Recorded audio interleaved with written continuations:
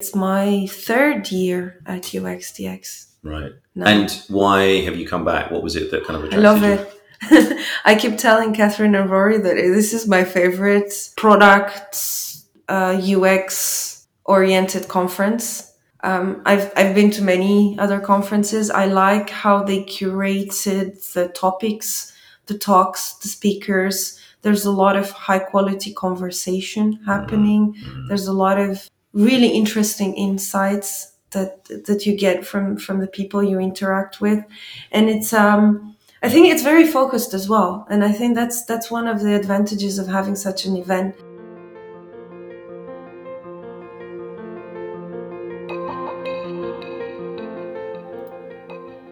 Very warm welcome to the Understanding Users podcast, brought to you by Researchable UX. It's great to have you with me. I'm your host, Mike Green. I'm a freelance user research lead and digital consultant based in the UK. Over the coming weeks, I'm going to be chatting to various digital experts who I've had the pleasure of working with in recent years. They're from various disciplines, including user research, UX design, development, and product management. And they'll even be a digital business owner or two. I'll be talking to them about how they came to be in their current roles, what they've learned along the way, and what advice they may have for others getting into the field. These are intended to be relaxed, informal chats with professionals who are keen to share their experiences. So sit back and enjoy. In this episode of Understanding Users, recorded in person at UXDX 2022 in Dublin, Mihaela and I discuss her work in an industry having to rapidly adapt to new challenges, and attempting to do that in an agile and digitally product-centric way. She reflects on why conferences like UXDX provide such a good opportunity to hear, exchange, and learn from other organizations embarking on similar journeys. And we ruminate on the practical difficulties of conducting insightful user research in multiple languages across a large organization with a global customer base. Thanks for listening, and I hope you enjoy the episode. Okay, so if I could get you to introduce yourself, tell me a little bit about your role and the organization you work in. Sure. Hi, Mike. My name is Mihaela Dragic. I'm currently working as an associate director at the Software Development Center part of Volkswagen Digital Solutions in Portugal. That's a mouthful. I have a background in product management, actually. So I joined Volkswagen Digital Solutions back in 2019 as a product manager. Right. And have been working on a very interesting product that's quite dear to me. It's a lead and sales management platform that enables dealers to manage their customers and the entire sales flow for cars. Right. Focusing mostly on the electric vehicles. Right. So that was also very exciting. And more recently, so in the last year, I've been the associate director, which is a role that is a bit of a mix between product strategy, new product acquisition, as well as product operations and processes inside the company. Just to give a bit of context, the Software Development Center is structured as a flat hierarchy organization. We have several cross-functional product teams that work on different products. And for example, the one that I was part of, we actually ended up eventually being from one product team to actually being 5 different product teams that work on the product. So it scaled up over the last 2-3 years, and we had to increase the teams. Didn't increase the size of the team, but actually created multiple cross-functional product teams that work on that product. And we have, so what cross-functional means for us is basically developers, designers, and product managers. Right. So the holy trinity, if you will. And I think I think we found the right mix and the recipe for us to work in this structure, in this format. Of course, it comes with its challenges, but it's been working out nicely so far. And I have to ask, why Portugal, given that it's a German company, and I guess it has a global, obviously, customer base, though? So Actually, I think the story with the software development centers goes back to about 2015, Right. when the group actually decided to build more tech knowledge and digital product development knowledge in-house, right? Because traditionally the company was, and still is to some extent, hiring third-party companies to do software delivery. Right. So at some point they decided, okay, we have to build more knowledge in-house and we have to become agile. And we have to move towards a more agile environment. And we cannot necessarily do that by hiring third-party consulting companies or third-party software delivery companies. So they started forming these software development centers across Germany. So, for example, the first one was in Berlin. Right. And then they considered Lisbon, Portugal, as a really interesting location to be in, because a lot of the companies were already looking at that space. It's a really booming tech hub right now. It's like you have so many companies, from like enterprise level ones to startups from all over the world, that are setting up offices there. There's really great talent to hire from and to recruit from. And things are moving super fast in the country. There are a lot of also benefits and facilities coming from the government. And also, let's be honest, the weather, the food, the ocean, the sun. Yes, it's brilliant, actually.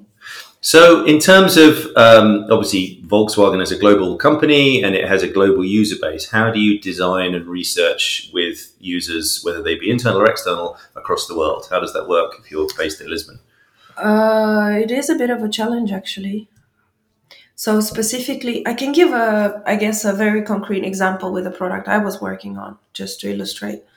So with that specific product and some of the other products that we worked on focused on the digital sales side of things, the main market was Germany, or the main market is Germany. Right. So that means that we would have to conduct user research with German users, in our case, dealers. Right. So salespersons. In German, of course, because you don't want to conduct user research in the language in a different language, right? So you want people to speak in their native language, to be able to express what they actually feel, what they actually think, and not have the barrier of having to think in English or any other language. Right. So we do have the challenge of the language barrier. In some cases, we work with our stakeholders. So we have our product designers and researchers that work very closely with our stakeholders, and we collaborate on anything from writing the scripts for the interviews to recording the interviews, collecting data, the same for user testing. And this has happened in other products that had to be rolled out across different markets in Europe. So again, the challenge of, I think the biggest one is the challenge of the language, and we had to find resources either through our stakeholders or different collaborators on those specific products, or ask for help in our, let's say, sister software development centers, where we have, in this case, German speakers, researchers, and kind of be like, okay, we know you work on a slightly different product, but would you have availability in the next month to help us out with this research? That's fascinating. So it's all, from your perspective, it's done remotely. You're not actually going out to these markets. You're using it's a bit of a mix. I guess a while ago we were actually going to dealerships, meeting people face to face, spending time with them, actually observing them throughout the day to see how they go about their tasks and their daily work. Now it's mostly remote, yes. And what about the movement to kind of obviously electric vehicles and the growth of sort of digital, and obviously organizations like Tesla being a kind of case in point, and obviously Volkswagen are doing, producing a lot of EVs. How does your role and the role of your team kind of change or evolve based on that? Presumably there's a lot more demand for your expertise. the products that we work on specifically are not connected to car software. Right. We do build products in some cases for the end consumers or different applications like connectivity. Right. We do build products for, as I mentioned, digital sales or various other departments of the group. We are not working directly on car software in our centers. There Right. are other tech units, other organizations Yeah. that focus on the car software area. But I guess it's exciting to be part of this, right? Because I think that it kind of goes in two directions. On one hand, there's the transformation and the change that is happening on the vehicle side of things and the whole evolution, which is exciting, right? And thank God it's happening. I wish it happens faster. Yeah. And the other hand is the change and evolution towards, so the company wants to focus more on the digital transformation side of things, right? And focus more on the direction of not only being just a car manufacturer, but being what they call a mobility solutions provider. Mm-hmm. So diversifying in that space as well and moving towards a more digital product oriented organization, trying to become more agile, which again is a long process, right? In such a big organization, it takes a while to change the way people have been doing things for years and years and years, right? So I think that these two things are happening at the same time, and it's like actually super beneficial to have these two things happening at the same time. That's fascinating.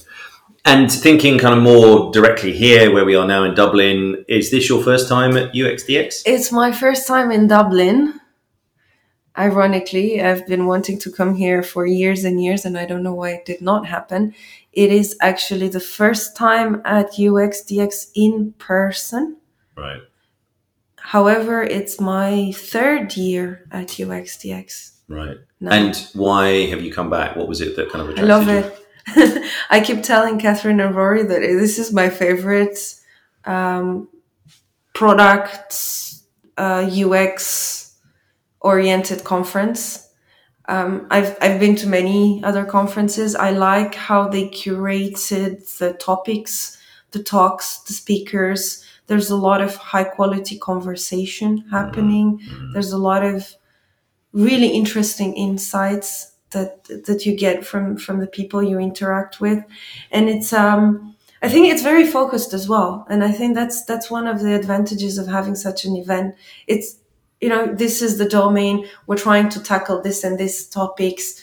We're trying to move away from project teams to product teams. What are the challenges? We're trying to figure out how is best to structure an organization. What are the challenges?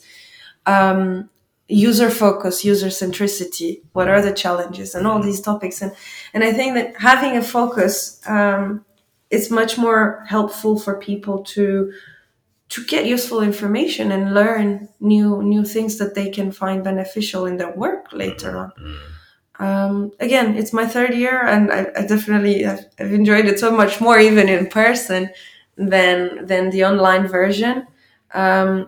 We were saying yesterday that sometimes when you attend the online events, you just play some of the videos of the talks and you just listen to them in the background while doing something else. While being here in person actually gives you the opportunity to speak to people, exchange ideas, have a drink, have a coffee, have a chat. And yeah, I'm loving it. That's great. And you were actually, I think, facilitating a discussion on the main stage yesterday. Yes, is that right? And you've been involved in some other. Yes. Tell me more about that.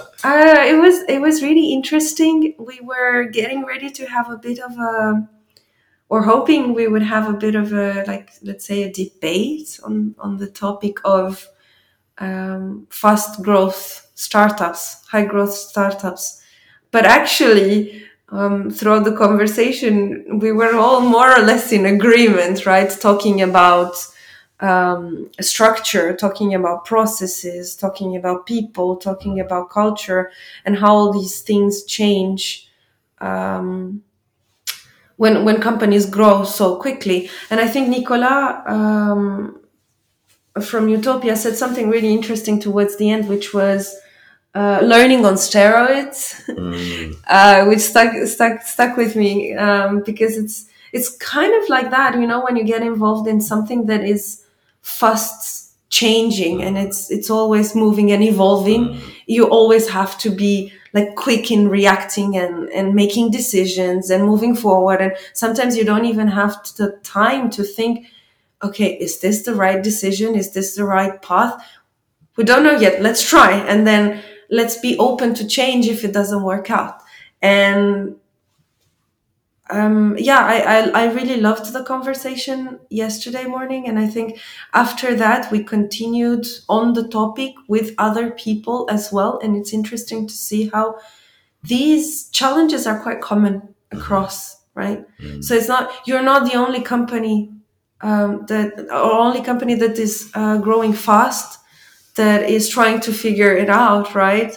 Well, the others are doing the same, and it's actually nice to learn what others have come up with.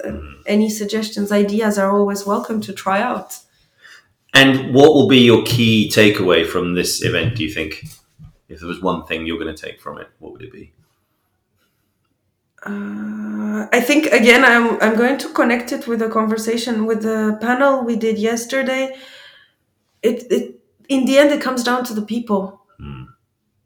And it's always about that. It's about the people and about creating contexts and environments where people can get together and exchange.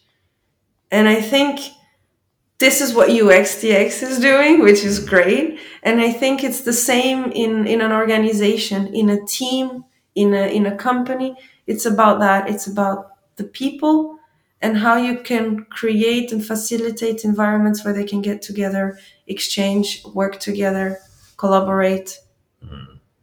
And what would you say, Michaela, is the biggest challenge facing you in your work and your team going forward? Going forward. Or maybe at the moment. At the moment as well. It's a tough question. There are quite a few challenges.